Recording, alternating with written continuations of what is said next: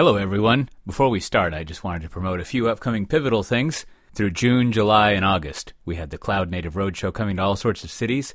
This is a free day-long event we do with Google that goes over what exactly Cloud Native is and how our customers are using Pivotal and Google technologies and approaches. The cities, and this is a long list, so get ready. The cities are Stuttgart, Dallas, Denver, LA, Seattle, San Francisco, Amsterdam, Seoul, Hong Kong, Sydney, and Singapore. There's a big list of dates that you can look at. You can check out the show notes for a link to it, or if you just want to go and Google for Pivotal Cloud Native Roadshow, you'll find it pretty easily. We also have Spring Days Atlanta coming up, July 18th and 19th.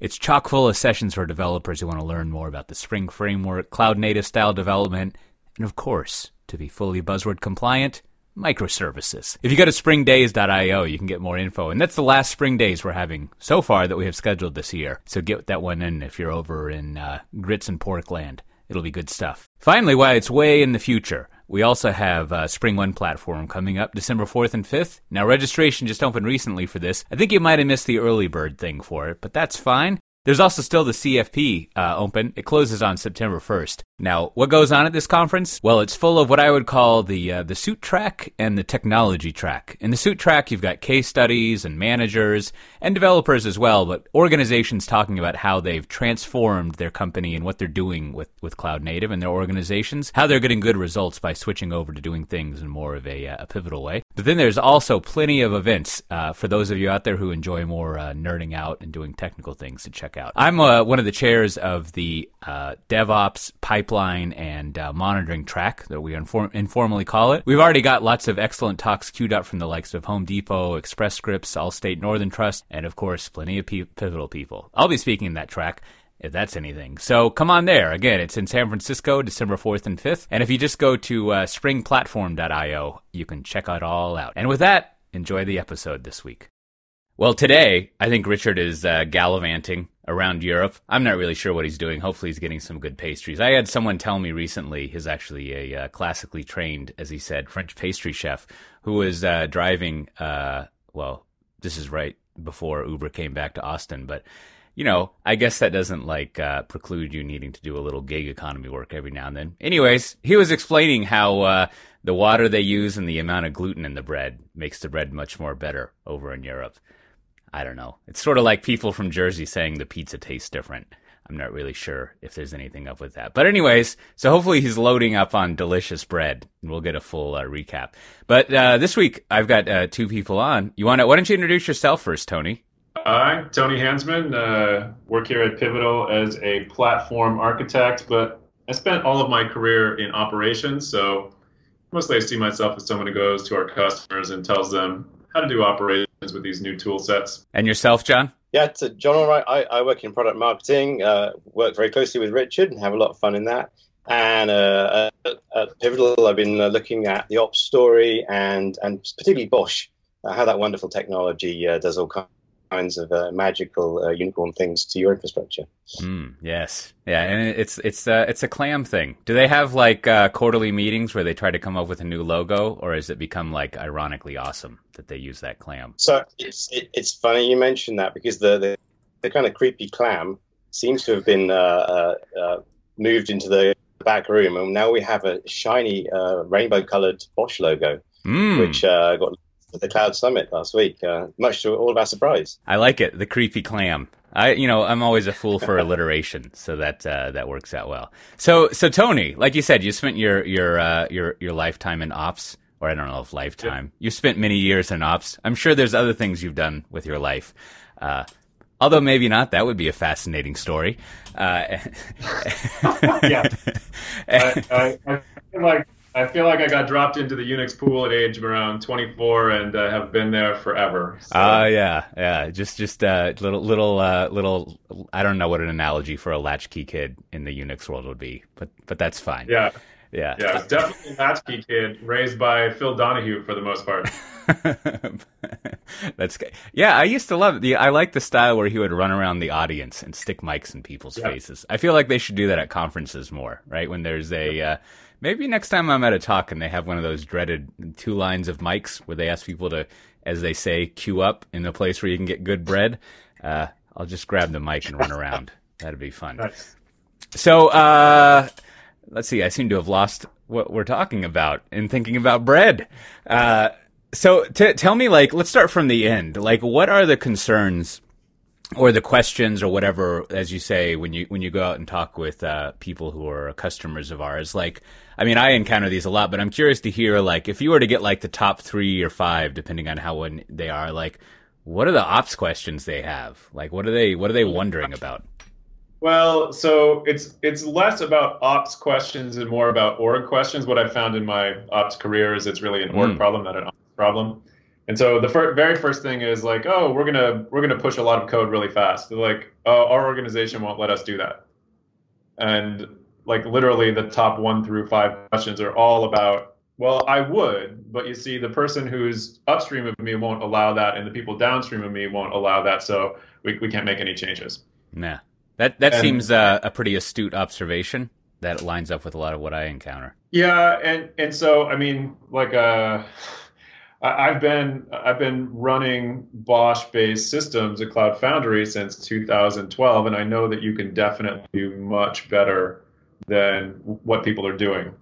And so, I mean, I've searched, and the most recent metaphor that I've got is that the Pivotal tool chain here is really like an ultra high precision machine. And what most people are doing at their own op shops are like very, very low precision machine with tons of human error in the middle and all this sort of thing. And so to start with, as a kind of controlling metaphor, I talk like, hey, this is a very high precision software machine. Like, if you get it set up with ops processes, you as operators can get out of the deploy chain. And that is probably the thing that interests them most. Like, did you say we could get out of the deploy chain? Like, yes. Right. And that starts to give operators an inkling that they could get their life back. And so that tends, when I go talk to customers, what I really want to leave them with is, it is possible and it is work. And I mean, work on the order of 3 to 5 years for a lot of organizations.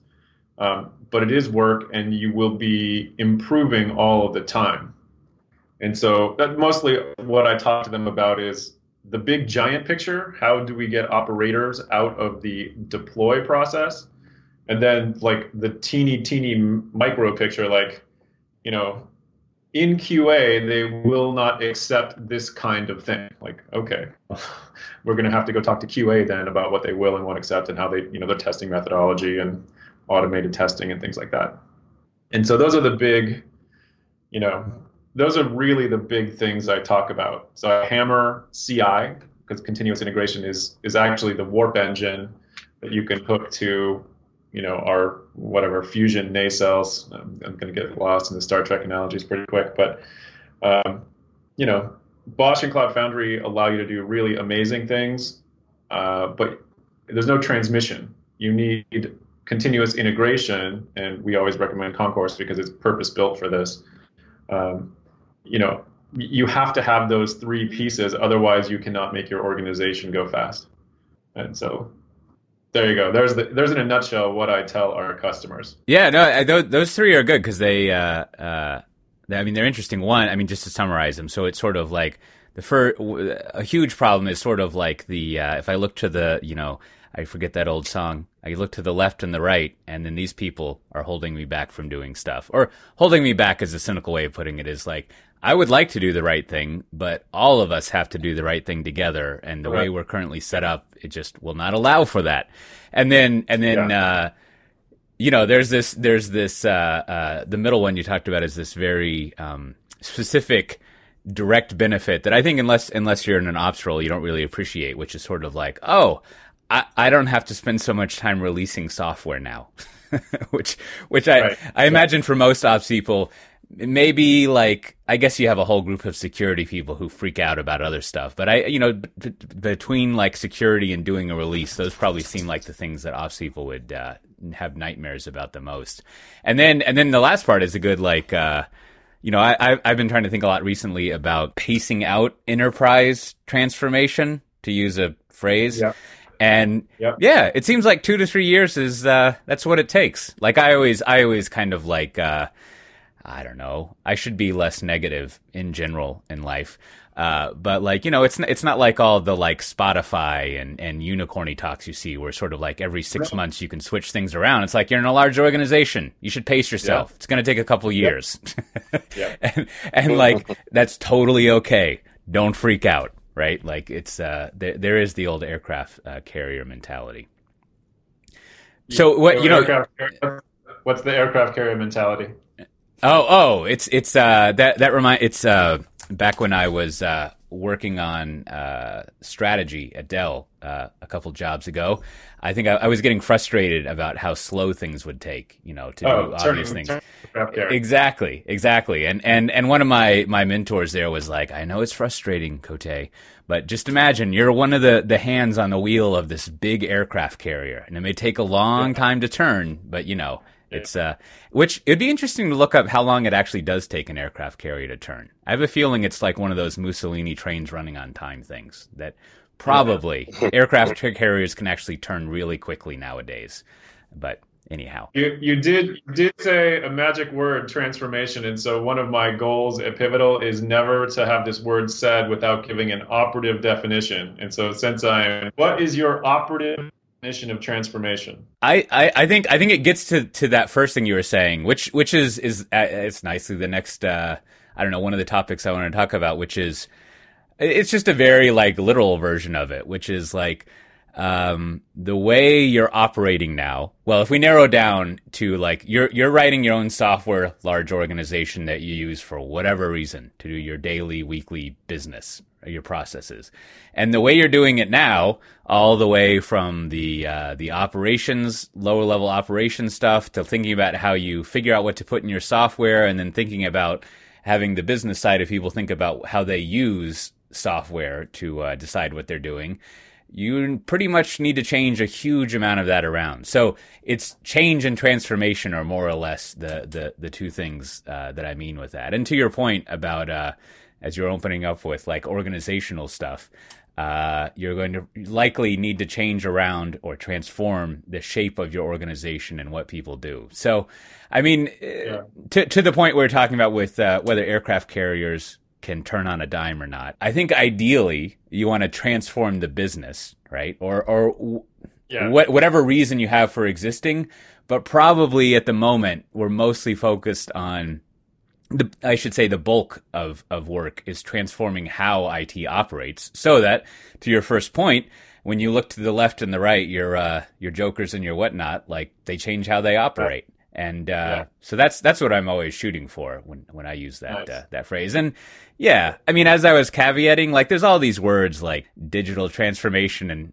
organization, and I don't really know what else to say. That's what I'll give you the operative definition. So here's the deal: as an operations person, when people say transformation, and I'm like, what does that actually mean? And they can't give me an operative definition, then I just shut down. Sort of like Corba. Corba was going to solve everything in the 90s. Exactly. And then I'm just going to duck this Corba thing. And people right now, I think, try to duck the transformation thing. And so from an operator's perspective, here's what I say, which is transformation is adding enough dimensionality that problems that seemed intractable become trivial to solve. And so in the real world, what that means is I walk into a customer meeting, first time I've ever met them, there's usually executives in the room, and I say, if you care at all, and I mean just barely, if you care at all about switching around, you will push 4 to 10 times as much software. Yeah. That is on a year-over-year basis, 4 to 10 times more software will go out the door. And frankly, for the people in that room, that sounds crazy. That just plainly sounds crazy. And the real thing here is that if they care at all, they will push 40 to 100 times more software. But I can't even say that in the room. And so this question is like, well, how is that even possible? It's just because all the Pivotal stack is ultra high precision software, and it adds so much dimensionality that it allows you to do things that seemed like impossible, pushing 4 times as much software. That seems impossible. But if you actually see how Cloud Foundry works and everything like that, it's not even surprising. You're like, oh yeah, it's actually more like 40 times. Well, to interrupt you there. So to that end, like I want you to come in and go over a couple of things here, John, because one of the things that to Tony's point that I always find missing in brief conversations of it, right, is the like, well, that all sounds great, but so like, I always, what do you actually do? Like, I call this the computers are awesome marketing anti-pattern, which is like, computers, you're sort of like, hold on, isn't that always what computers were supposed to have done? So, you have a series of blog posts that you're doing, and I was, as so often happens when you have questions about content, I read the first one and I was like, oh, but yeah, how does that actually work? And then I read the second one, I was like, oh, I should have just been patient.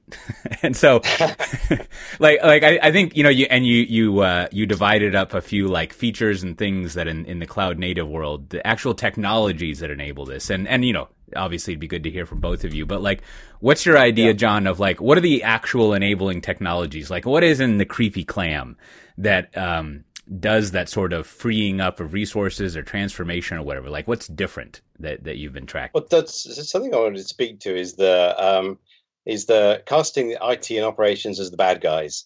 The guys that are going slow and they're just kind of in the way of transformation.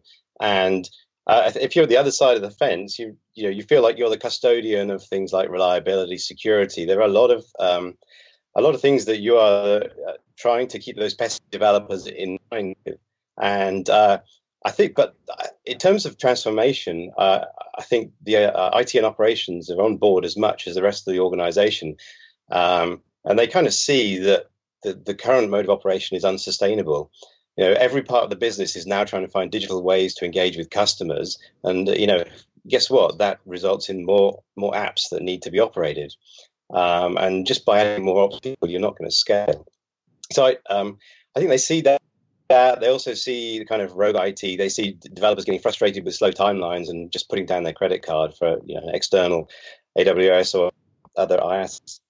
So I'm interested in what Tony thinks, but I think the sense is that they know this is unsustainable, but they don't know what the solution is. It's not more people.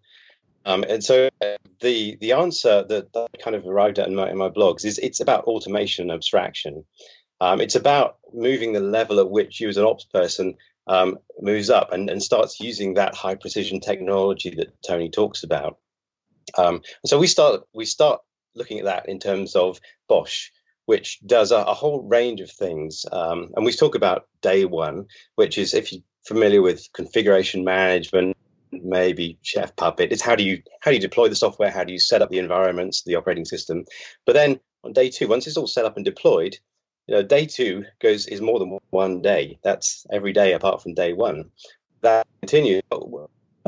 You continue to operate the software, and a lot of the things you created on day one, a lot of the metadata, the things you know about the application, actually just need to propagate into day two and beyond, because you know how that thing is supposed to work and how the environment's supposed to look. So if it starts to kind of drift out of configuration, how do you bring it back? If you lose services, how do you bring them back? And how do you do things like scaling? So the first kind of technological piece is just elevating the level at which I, as an ops person, operates. So it gives me a force multiplier. I'm bringing a level of automation that is kind of looking after things, monitoring them, rather than me sitting in a console doing that. It's just kind of got my back, and I can think more about, okay, what incremental improvements can I make to this that I can then build into that platform. But we're using, I like to define terms. So the same way I want an operative definition of transformation, we got to get an operative definition of automation, which if you go to a lot of customers and you say, hey, do you use automation? They all raise their hands. I'm like, how many steps are in doing X, and how many people have to touch things in those steps? And they're like, oh, there's 8 steps and people touch all but one of them. And there's like this one script that configures things. Like, well, that's not really automation. And so I got in trouble, but I think we need to introduce a new term, which is taken from the driving car thing, which is autonomization. I'm not going to get that conjugation correct, but we want things to be autonomous, not automated.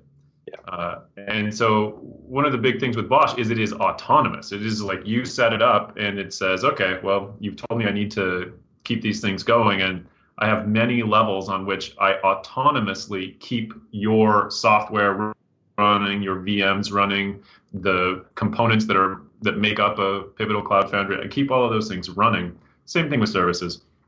And so the automation is insufficient right now. I hope that in 10 years that we can go back to using that perfectly good word. But right now, if you go to a Fortune 2000 customer and you say automation, they think that they have checked the box, and they have not. And so autonomous is where we're looking for. And so yeah, and if you think of automation as really, hey, I wrote a script to do the things I used to do manually, then you're missing a trick, because with the autonomous systems, when they start operating at the kind of scale that we're talking about now, you can watch that system and all the individual things that an autonomous system does, and it makes no sense. But that's because it's kind of elevated the way it works beyond the way your brain could process so much information. And at the end of a lot of these things, you see, oh, it got to the right result in a way that I would never have been able to do, because I just can't keep that many things in my head at the same time. So I think that's the distinction. It's not about just taking the old manual steps and making them run, making machine run them. It's about giving that machine more control. So that does seem like one of the I don't know, maybe the number one core technology enabler of transformation, to use our word. Well, and before we delve into that more, I mean, are there other sort of like, whether they're, without getting too sort of like spacey, to reference Star Trek again, like, whether they're like actual like software or hardware technologies or sort of like thought technologies, sort of like processes of operating. Are there other things that you find in the toolkit that enable all of this that you've written about, John? Yeah, I mean, we've talked about software-defined data center for a long time, but those technologies really are in a great state of the art. And we work with, for example, with VMware on NSX, their networking layer, and the way that integrates with Bosch to really to make the network, rather than its hardwired kind of mess, a very fungible software thing. Just gives us that dynamic edge. It's something like Bosch can run across that, because it's software just calling APIs, other than people running around having to hardwire networks. And it kind of there's a lot of detail we don't have time to go into here. But when you start wanting to do things like be able to audit your security arrangements for compliance, things like NSX have got that built in. They have a lot of the internal security firewalls built in, so you can where just your regular software-defined infrastructure maybe doesn't have all the kind of traceability back to what happened. The NSX certainly gives you that now, so that as an operator, I don't have to be concerning myself with that level again. And another layer of software has got my back. So on that topic, this is something I was curious to talk about, and given the joking about being a Phil Donahue Unix latchkey kid, Tony, yes. it seems like one of the, well, at least in my experience, one of the areas like I haven't really like explored and talked enough about is like, so if we didn't have, and John was just alluding to this, if we didn't have all that infrastructure as a service stuff, like we wouldn't really be here. Like, and in all the diagrams that we use around here, there's always this little bit at the bottom that's basically like, the data center, like all the hardware stuff. And especially in going out and talking with customers, like if you can start with like kind of what's the state of the raw infrastructure that you see out there, and where do people need to move to as far as that state to be in more of a cloud native way of operating? Yeah, so I do not give short shrift to the IaaS, because it is the key enabling technology here. It is API driven, which is the first thing. But I often say what people miss about what's valuable about the IaaS is persistent storage. The persistent storage metaphor allows us to just treat all VMs as disposable. And that was one of the key enabling just metaphors. Like, oh, you can just throw away. You can, you don't have to update a VM. You can literally throw it away and put in the new version and reattach storage to it. And so, yeah, I don't give short shrift to the IaaS. What I actually say about that is what a PaaS does it's a ratchet for the IaaS. With a PaaS, you can use the IaaS in its most mechanically advantaged way. So, if you're using a ratchet on an actual by hand, you just use that place where you can use gravity to maximize your force, and then you turn it back, right? You don't try to spin that thing all the way around. What I would say is the best way to use IaaSes is with a PaaS, because all of the other contorting and handwork that people do on IaaSes, we go to customers and it'll take 3 months to provision a VM. And that's all. They've got some goofball process that makes them take 3 months. It's not that the IaaS takes 3 months or anyone's going to ship anything.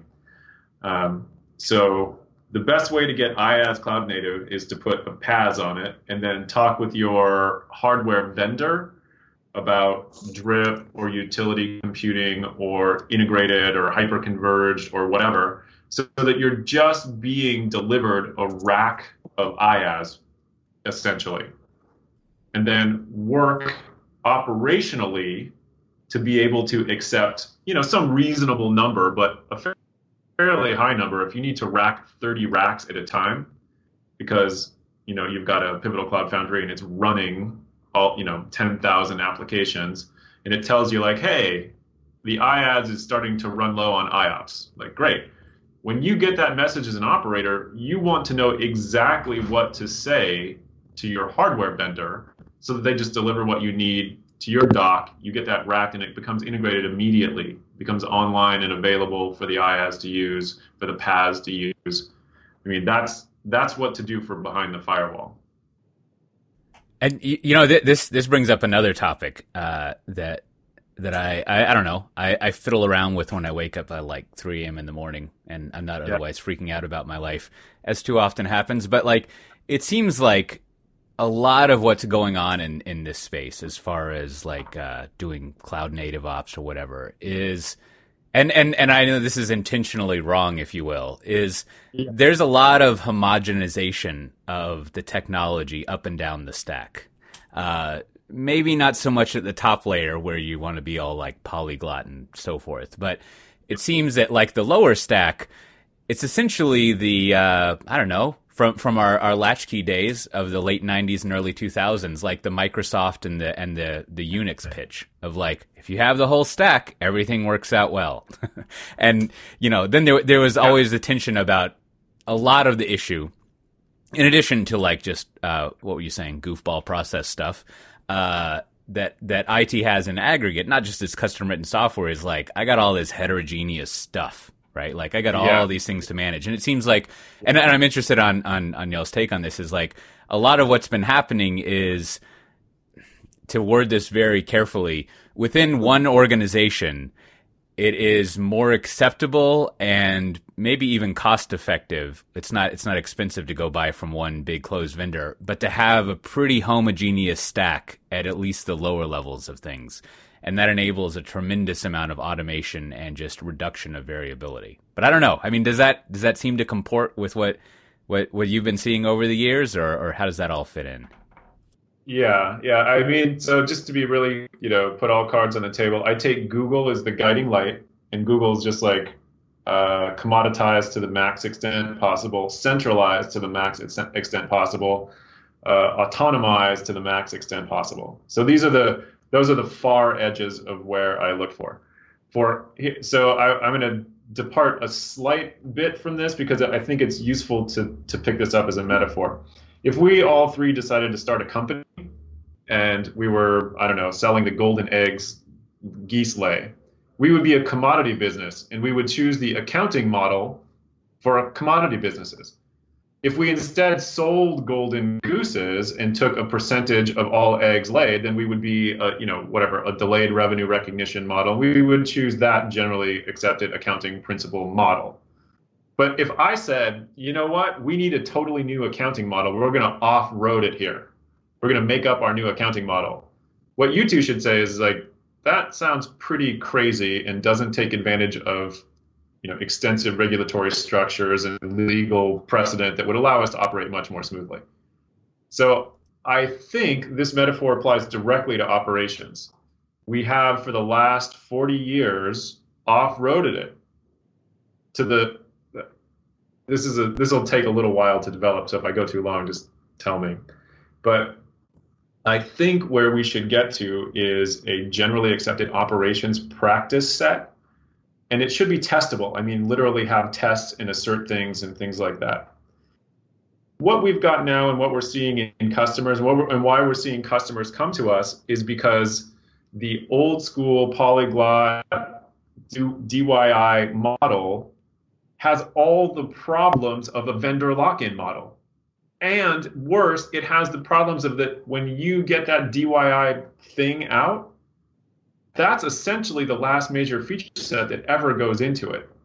If you get a major feature out of your own DIY paths at year 2, you are some kind of miracle worker. And so I want to step back from an operations point of view and start trying to optimize for the organization as a whole, instead of for the kind of narrow optimizations that you might do in any one group. I think starting at choose an IaaS that's consistent, has a consistent API. Choose a PaaS that's consistent, has a consistent API. Let the world be your research engine. Like I'll go tell our customers, like, look, you can go look who our big customers are, and they're public, right? So the big fin services companies, they drive our security research. And so if you're a little fin services company, but you would like the resource of a big fin services company driving your research, guess what? There's a way to arbitrage that. And I think when you take a look across the industry and at that, what you can see is that it starts to make sense to have a broad base of solutions coming into whatever you're going to run internally.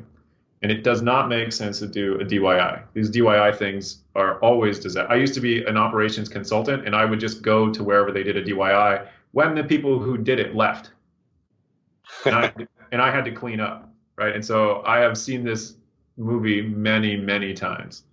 Wow, that was a long answer, but the summary here is how to get to the modern world, and it is standardization with an eye toward optimizing for the whole organization, not for IT, not for developers, not for security, but for the whole org. Yeah, no, and to add to that, I think that's a good answer there, in the sense of, it seems like the very tangible advice, given both from your DIY janitor days and like the actual state of affairs nowadays and everything, is like, to use a slightly old word, like, your infrastructure should be commodity infrastructure. Like, there's not really a lot of reason to like vary it from.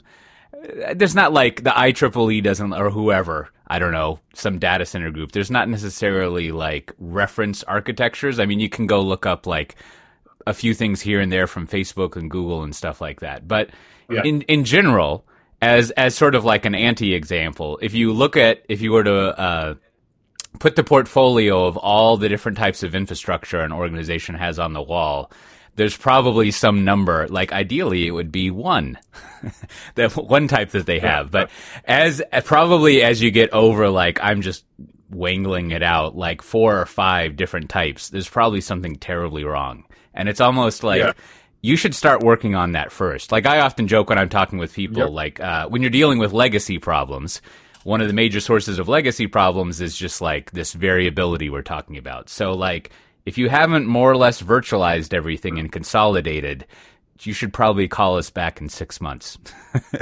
or however long. Work on that.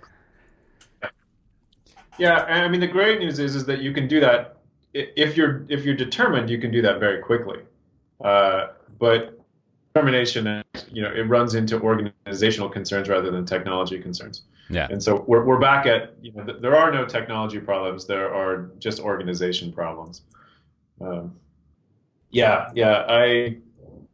We have seen customers, we love to talk about the Home Depot, but when we talk about them, I'm not sure that we tell everyone what the deal there is, which is a CEO is like, hey, guess what? We are all moving today. Exactly. Like, all of us, right? There's no option. No. One of my favorite things we hear in different variants from our customers is no is not an option.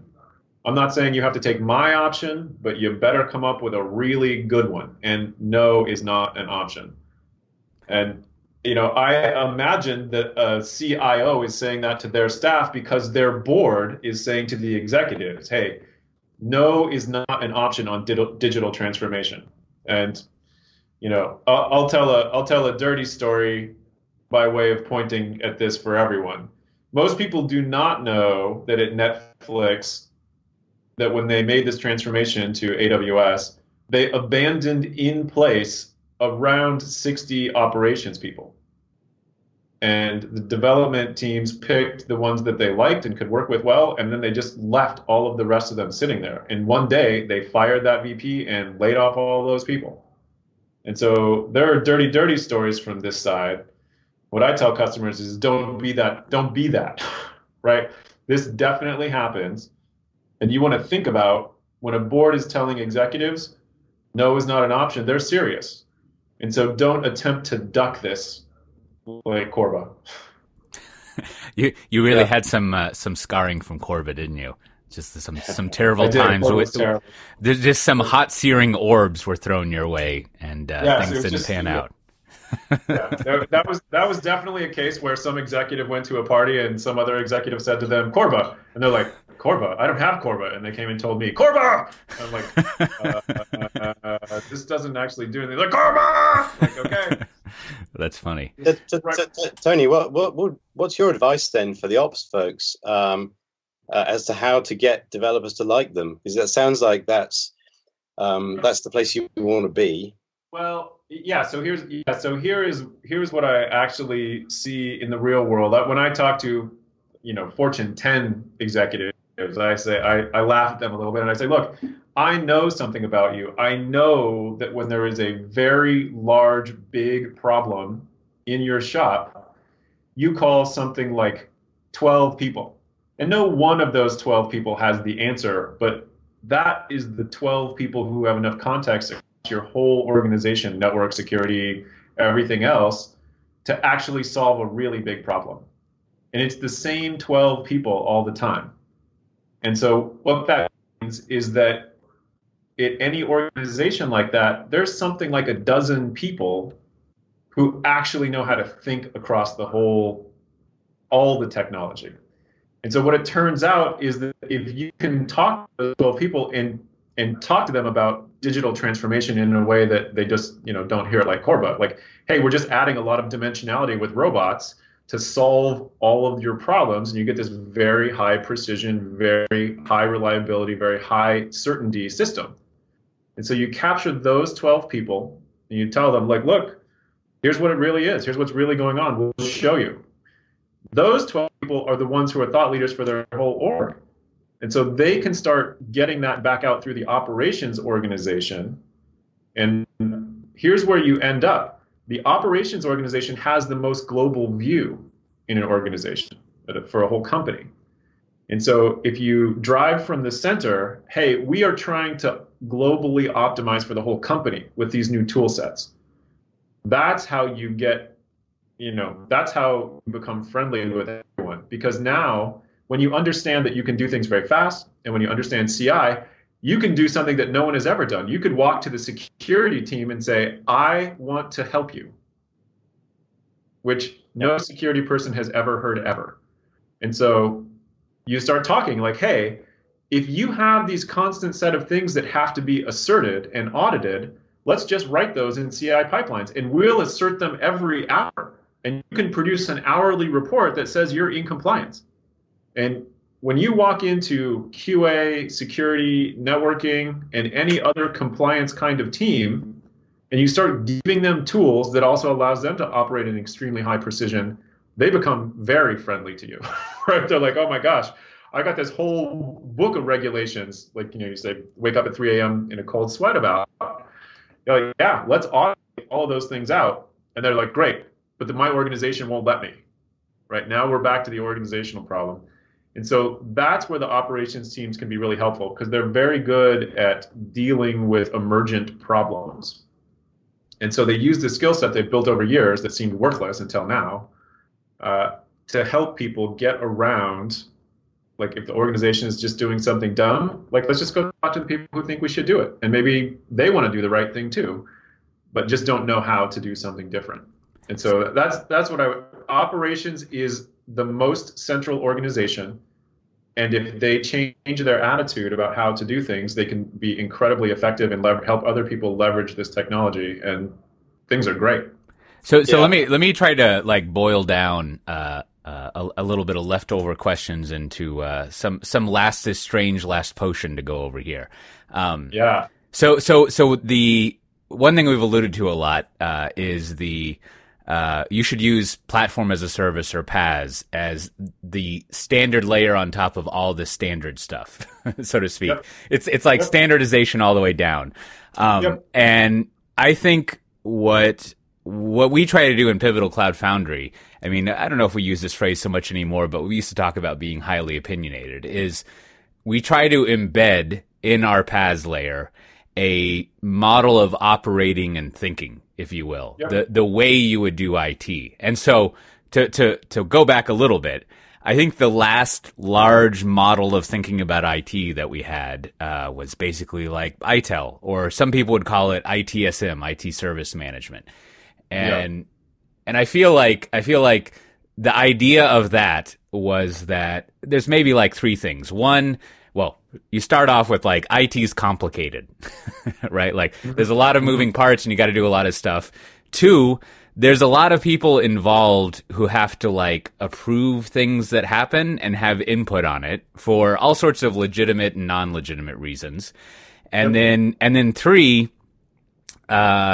you're going to have people requesting that IT does stuff. Hence the service management part and the tragic obsession on ticket management that occurred. And so, like, to me, and I just go over that, like, that is an example of a model of IT, which is basically like people come to you, IT, and they want you to do something, and you do it. And, you know, part of that planning, not to short shrift it, part of that planning is what we would call day two thinking, or to John's point earlier, day N+1 thinking, because it's, you know, every day after day one, of what is our plan for operating this, and what's our run book, and like, well, let's set up how we're going to do it. But the model ended up being more about, like, I guess, a project way of looking at it. So there's that as an example. And you've kind of alluded to this several times. Like, if you were to come up with like what the model of IT thinking is for this precision stuff, right? And I think you've hit upon it a little bit with things like, let's make it testable, and we should have continuous integration. Like, I'm interested to hear what you think, like, that model is, like the cloud native model that having the standardized IaaS and the PaaS on top. Like, what's the way people should think about the IT that they're doing and how they kind of like manage its life? Yeah, so it's incredibly straightforward, but you have to get over something. So I'm going to introduce a weird term here. If you're in a Turing-mediated environment, that is, computers are doing what they're doing, there are no untestable things. You must first accept that if you're dealing with computers, you can always test. You can always test an assertion. And so once you come to accept that, then everything, ITIL can be entirely subsumed. ITIL does not require a person to validate. Like, if you have to have XYZ process, great. Just write the assertions for that process or automate that process. You can keep your ITIL, no problem. It's, you know, the thing you have to watch out for when you get the new tool sets is arguing about motor oil for an electric car, right? You don't put motor oil in an electric car, so don't argue about it for electric cars. That's probably the right way to think about that. But everything can be tested, asserted, watched, audited, known. You just move into a highly discoverable environment. And so, like you pointed out, there's all these checks and balances and processes, and often it's because, oh, these resources are getting used incorrectly, and we don't even know how that got in, and blah blah blah. And you do want to manage to that. However, if you can say, hey, I trust my organization within these guardrails to do the right thing.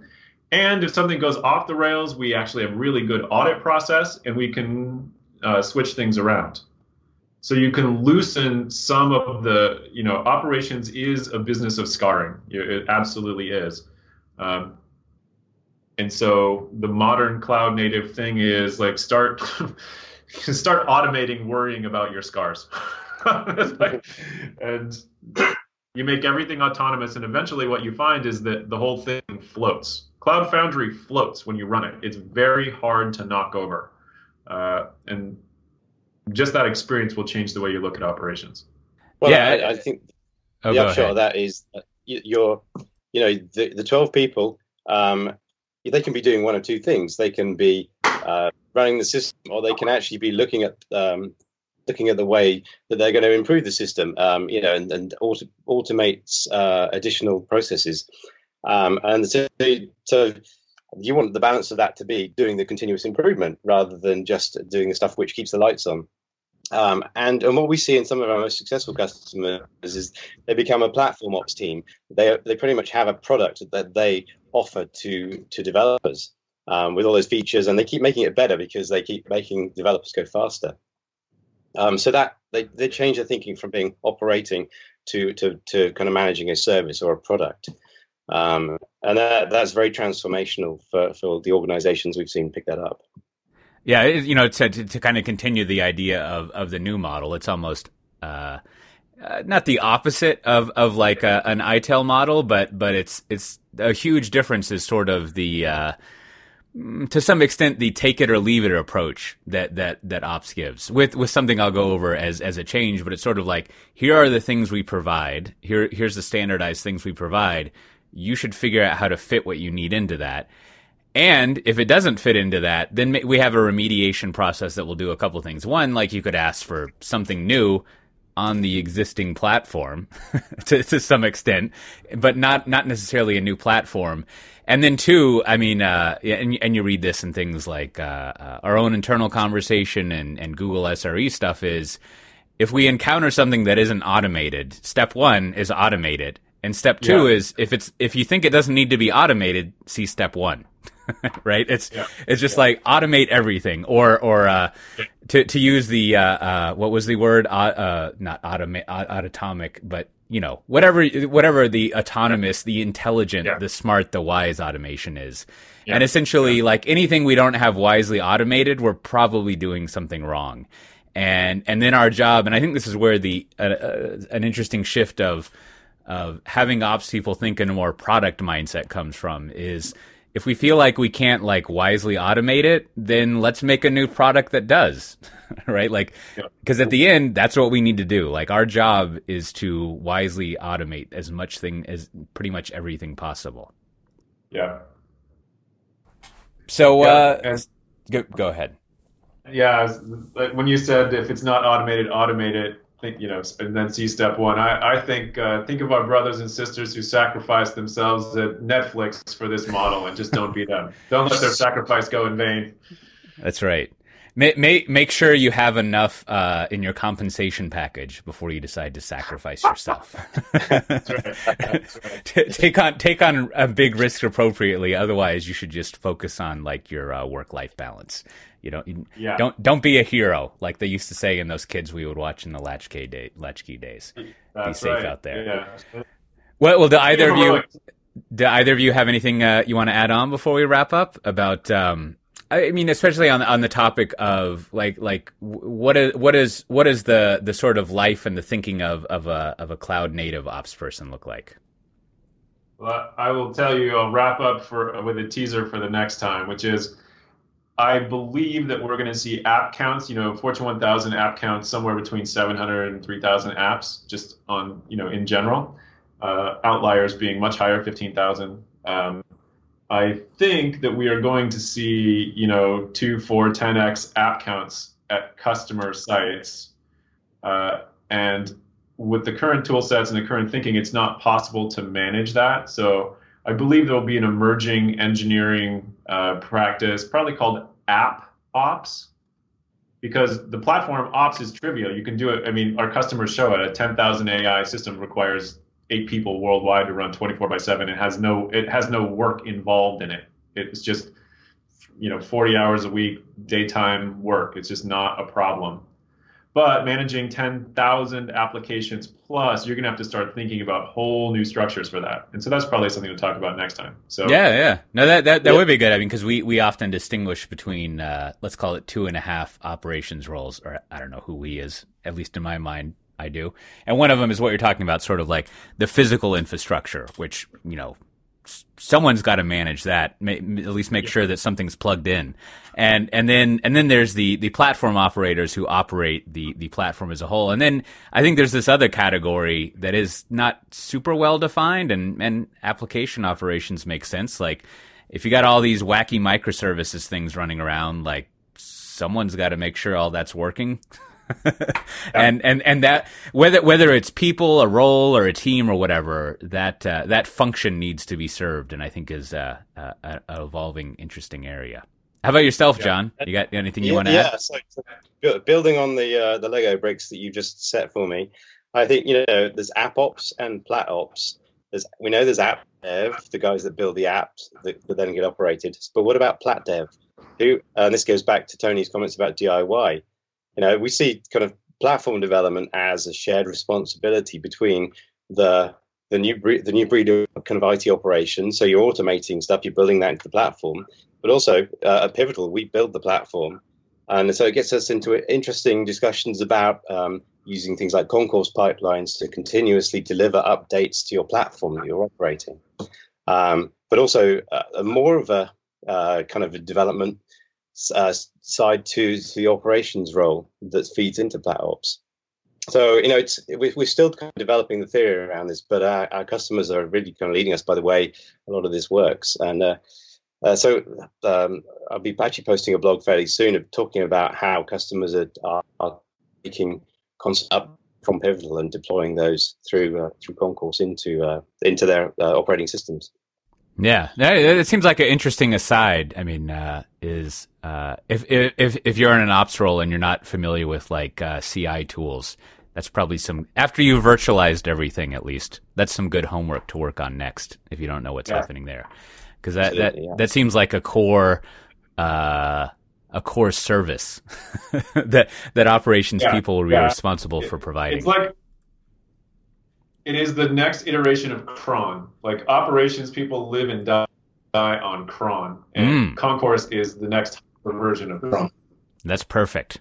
All right. Well, on that note, we always like to end in perfection, or at least, just abysmal confusion, which is a certain amount of perfection if you like chaos like I do.